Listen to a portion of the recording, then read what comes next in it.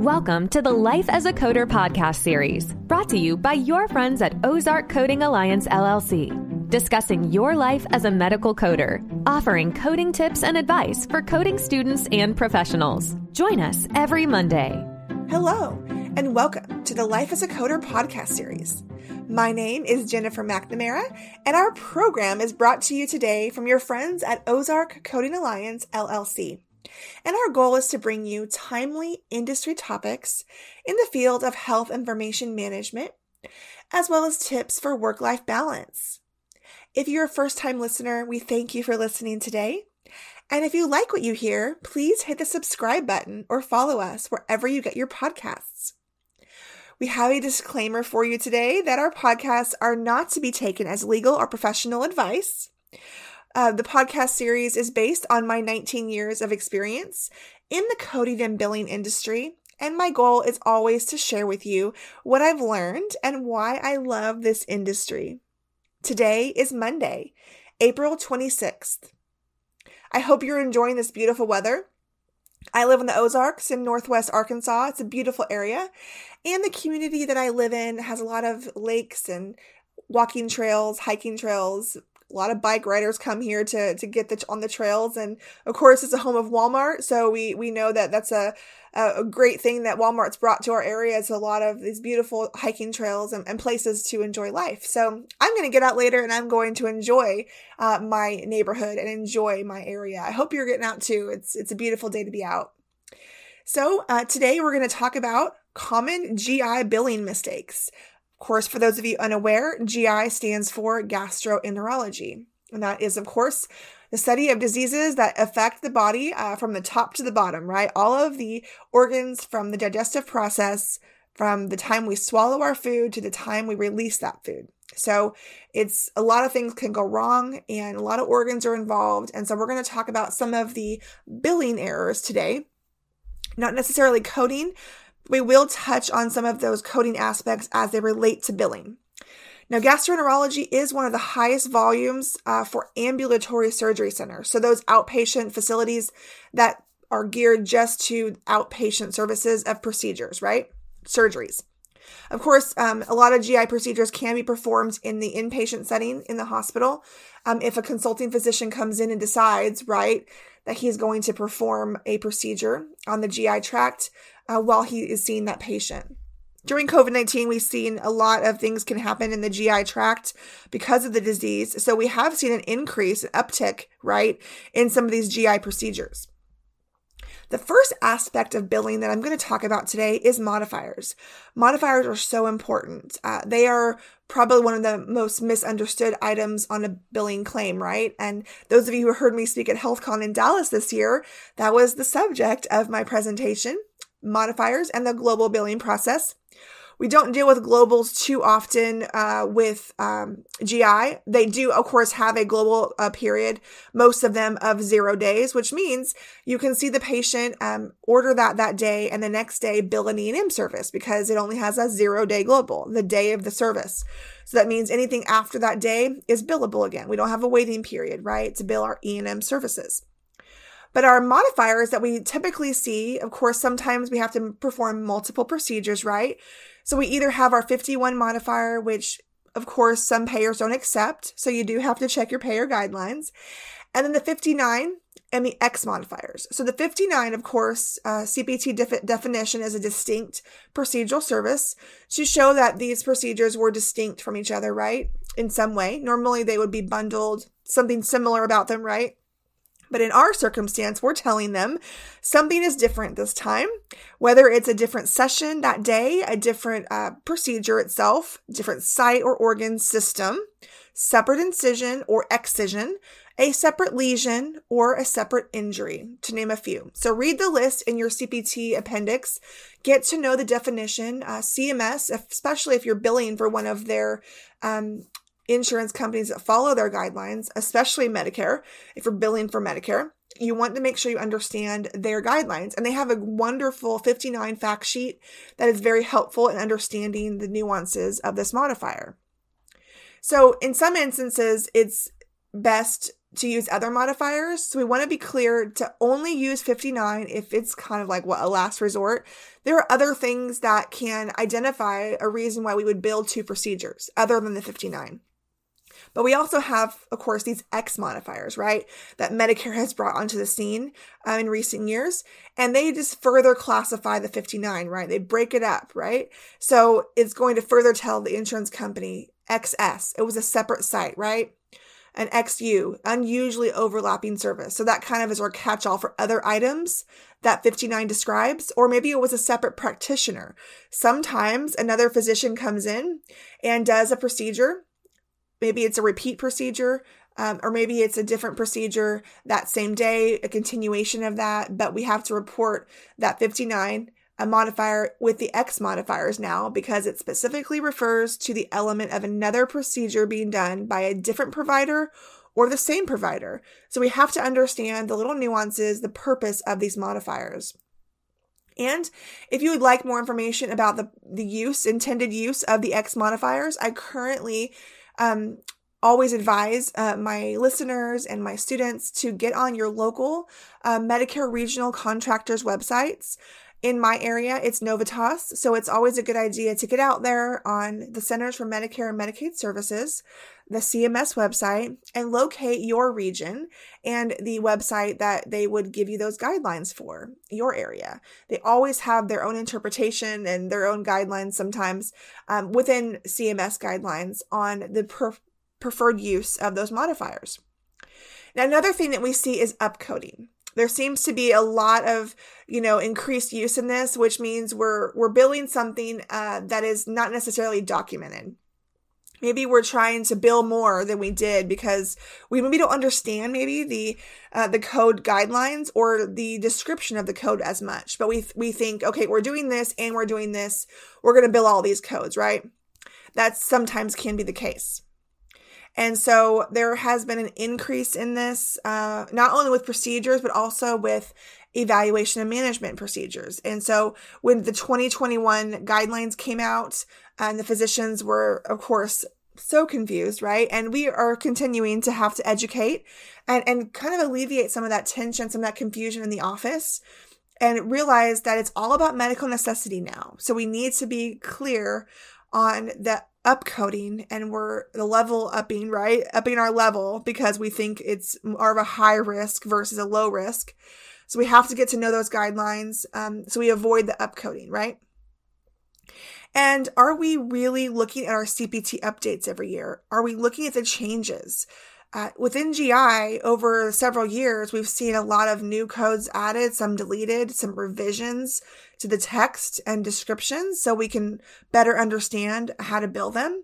So I recommend always looking at your CPT updates every year. If you're not doing that, you are missing reimbursement opportunities or maybe billing incorrectly, misunderstanding some of the interpretation of those codes. And so it's always important, and especially that NCCI manual, the National Correct Coding Initiative that Medicare puts out every year. They give us their bundling edits, all of the things that we need to know for a certain part of the body.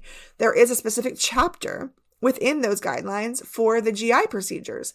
So it's always a good idea to get to know them, because the GI tract includes procedures that we might do open, right? They may do an incision to open the patient. They also may do a endoscopy where they put the scope in either the mouth or through the colon, the bottom, right? And so we need to be aware of the bundling guidelines, what we can bill together, what we cannot. And it's so important. And I come from, being a receptionist. That was my first job in healthcare.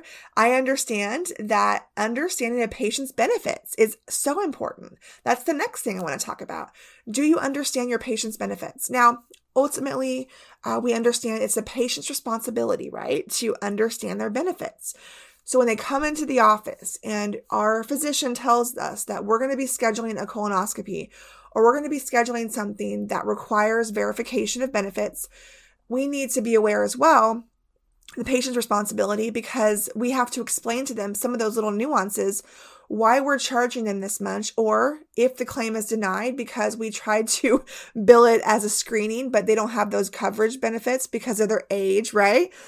we need to make sure they fully understand. And so doing that verification of eligibility, doing that, benefit verification, we always want to make sure we have some little forms, right? Or informational pamphlets that are available to our patients that explain what their responsibility is, and let them know ahead of time if they're going to have a screening procedure or a procedure that truly relies on their age and the insurance requirements, that they understand their out-of-pocket expenses that could be incurred if they don't meet the qualifications for a free screening. And then documentation and medical necessity. It's really the be all, right, guys? It's what we need to justify payment. Physicians need to think about accurate documentation, and they need to think about that medical necessity. This comes into play a lot with CMS, Medicare, because they have what's called the local coverage determinations. When I am looking into doing my esophageal procedures, coding those, I have to always check my payer, because CMS does have local coverage determinations, and some payers do follow that. So they put out this list, right? And you type in the procedure code and it shows a policy, and you click on the policy and it tells you all of the diagnosis codes or reasons that a procedure can be approved for reimbursement. If there is a policy out there for your codes and you're not checking those, you're going to start seeing denials when you have the wrong diagnosis billed. Nothing you can do about it after the fact, right? Because you've already billed it. But it's always a good idea to get out there and review those policies. Get to know what you do regularly. Is there a policy in your area? I've coded for different states in the past remotely, and so I've had to learn different carriers and different regions, Medicare contractors, and what they anticipate, or what they tell us basically, right, is covered. And the 43239, for instance, the EGD with the biopsy, the esophagogastroduodenoscopy, in one area, there isn't an LCD policy, a local coverage determination policy. But in Northwest Arkansas, in Novitas region, I do have one. So I have to constantly be aware when I'm training providers, looking at their specific region as to what they're expected to know. But educate your providers. Let them know there is a policy for this procedure. So give them some tips, right? These are the main diagnoses that you see, their patients for. If you happen to see some come across that aren't getting paid, look at your policy and see, okay, is this on the policy? Is this a reason? Am I being too generic in my diagnosis? Remember, ICD-10 was brought on the scene because we weren't giving the information enough specificity. It was too generic, too broad. Abdominal pain is too broad, guys. It's too, there's so many variables, right? So when it comes to abdominal pain, for instance, they have specific regions of the abdomen. So they want to know if it's upper or lower, which quadrant it's in. And there are other GI conditions that are very specified to what part of the colon. Is it the large intestine or the small intestine? Even further into the colon, which is the large intestine, what part of the colon sometimes is very important. And then we have specific complications that can come into play. So we have to be further specifying the complication associated with that condition. So many variables. So we have to make sure we educate our providers on that documentation, and is it really medically necessary? The insurance company has their list that they deem medically necessary. If you don't agree, of course, you can appeal for the most part, but it may still be denied. They, of course, have the ability to deny if they don't feel it meets criteria. And some important tips that I wanted to highlight that I did some research on is, of course, remembering one of the things that's found in our NCCI manual is that control of bleeding isn't usually billed separately. There are times where we've seen GI providers wanting to bill the 43255 or the colonoscopy with control of bleeding, but watch your bundles. Normally what happens is, yes, they're in there, they're trying to stop the bleeding, and that's all they can do, right? And that's usually all they're going to bill for. But if they're doing something else during that and they try to control the bleeding, they're going to bundle that control of bleeding into that procedure, because they anticipate while you're in there doing that procedure, you're not going to let them bleed, right? You're going to do it. So that's part of you taking care of the patient. They're not going to let you bill it separately because it's medically necessary for you to do so while you're in there performing a biopsy or performing another procedure. So we want to be fair with our insurance companies and not expect more reimbursement than what we're actually doing and what we would normally do for a patient. Another thing I want to talk about is, of course, the screening procedures. There is a difference between diagnostic and screening. What happens is, of course, a patient maybe has a history of colon cancer in the family, or they have a history themselves. Maybe they've had polyps in the past, or they've had some GI disease that warrants them they're now high risk, and so they need to have that high risk screening. Or some insurance companies do allow you to have a screening if you're at the age of 50. Right at that point, you qualify to have your annual screening at no cost. And so there are things that we have to understand when it comes to reporting those. When it becomes diagnostic, and they actually have to do a therapeutic procedure, and it's a diagnostic procedure to further investigate a symptom you're having, that's no longer a screening because you now have a symptom or you have a problem that's been investigated.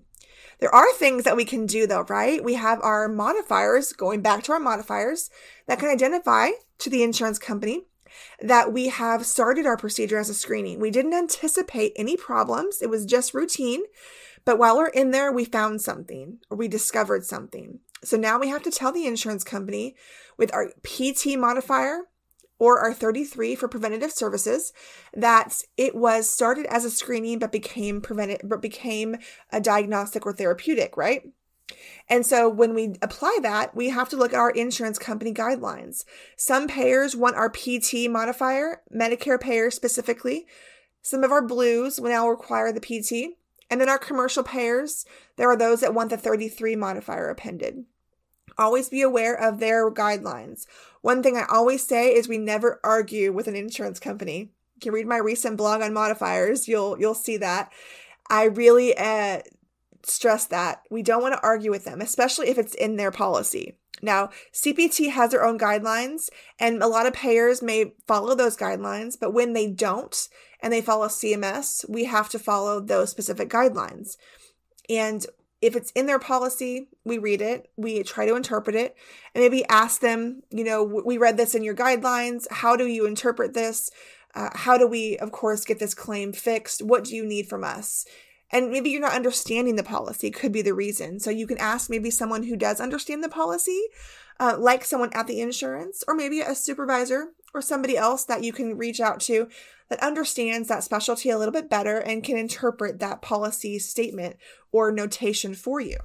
And watch for, again, changes in the coding. Every year we have updates not only to CPT, but to ICD-10. And I briefly mentioned some of the specific additional items that we see. We see codes that include with or without. Sometimes it includes abscess, bleeding, obstruction. All of these additional items that are bundled into a code are combination codes, right? So if you're new to ICD-10 coding, you're learning this, right? The combination codes.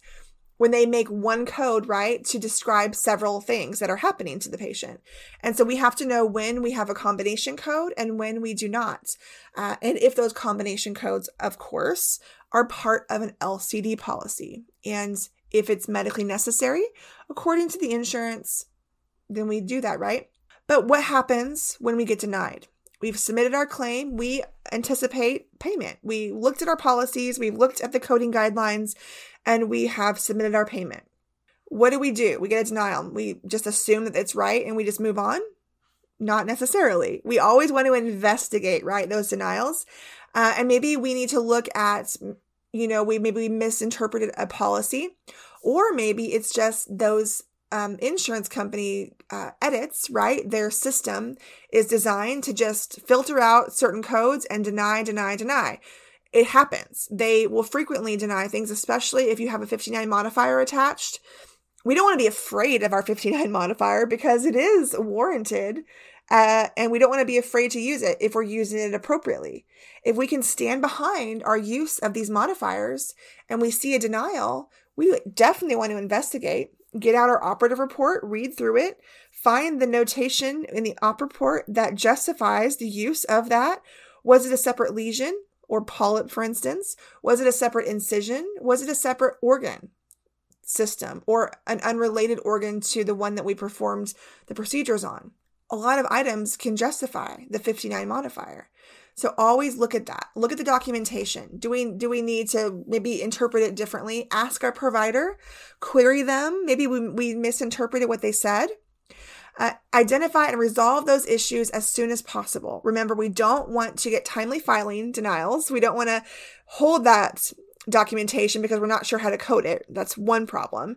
When we get our denial, we don't want to hold it too long because the insurance, right, has their timely submission guidelines. So we may have submitted it timely, but now we're up against a correction and we need to correct it timely, because if we don't correct it maybe within 120, 180 days, it's going to fully deny, and we cannot report any revisions, any corrections any longer, and we have lost our chance to get reimbursed, right? So let's avoid those. And do you have internal auditors that are auditing for you? Or, do you get audits regularly, and do you respond to those requests from those individuals who are trying to audit and make sure that your documentation is securely or properly documented? Have you left out pertinent information that could, of course, trigger you for an audit and things like that? So what is the true cost of avoiding or not avoiding these billing mistakes? Well, it costs money, doesn't it?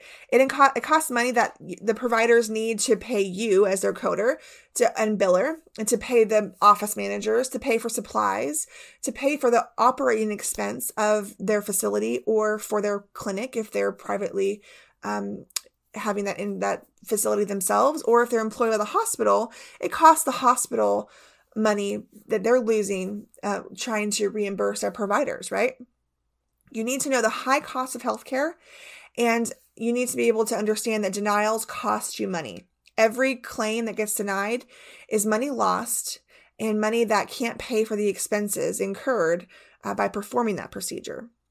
So there are studies out there that show the error rate for medical bills at a rate of 30 to 40%. Some other rates that we see is up to higher to closer to 80 to 90%, according to the Huffington Post. And another study showed that medical billing errors cost about $20 billion. And that is, of course, an astronomical amount of money to be lost when we see the rising increase in the U.S. population, people that need medical services, especially now after the pandemic. We don't want to lose money when we have the increase in care that is, of course, keeps going up. If we keep losing money, we're not going to be able to take care of those patients. And so we have to understand the bottom dollar, the bottom issue here when it comes to reimbursement. So understand, some of those billing mistakes we can make. They're just basic mistakes, right? Read your coding guidelines. Understand how this can affect your practice. Now, when it comes back to our colonoscopies, I just want to highlight a couple extra things. I'm not going into a full, coding scenario here because I do have a webinar on colonoscopies coming later this year. But I want to educate everyone to understand, know your payer guidelines. That's the bottom dollar there. That's it. Know the guidelines. Know your payer. Explain it to your patients. Colonoscopies, screenings don't have to be scary. They don't have to be confusing if we understand our payer policies. It's all about what they interpret it. We know the coding guidelines tell us how to bill them. The modifiers tell us, which modifier to append. And our local coverage determination tells us which diagnosis codes are appropriate and medically necessary according to the payer. So reach out to, of course, your billers, your coders, your office managers, even query your providers if needed. There's so much information out there, so much help you can get from others in the field if you're struggling with your GI billing. And reach out to us at Ozark Coding Alliance. We do offer consulting services for physicians and for documentation, and also for practices who need assistance with their backlog of their coding and billing. So reach out to us. You can contact me at admin@ozarkcodingllc.com or angel@ozarkcodingllc.com if you need anything or need any questions you have about coding and billing and how you can learn more about GI coding. We thank you for listening today. It's been a pleasure to present this topic for you. It's always our goal to inspire and educate. And I always say knowledge is power. The knowledge you gain today makes you powerful tomorrow. Don't give up on coding. Keep learning and keep growing. This has been Jennifer McNamara with Life as a Coder. I want to thank you to our sponsors, Ozark Coding Alliance, LLC, and a special shout out to our podcast producer, Gabriel Fass with Highland Productions. We're so grateful for his expertise and his help in making us sound so great here at the Life as a Coder podcast. Until next time. Thanks so much for tuning in to this episode of the Life as a Coder podcast series, brought to you by your friends at Ozark Coding Alliance, LLC. If you're enjoying the show, please feel free to rate, subscribe, and review wherever you listen to your podcasts. We really appreciate that effort. It helps us share the show with other coders, students, and professionals just like you. Come back every Monday for a new episode. We'll catch you then. Project Resume can make your medical coding dreams come true. From resumes to interview skills to navigating a successful career, Project Resume has the advice you need from coders you can trust. See all that we have to offer at projectresume.net. Be sure to reference this podcast when you place your order.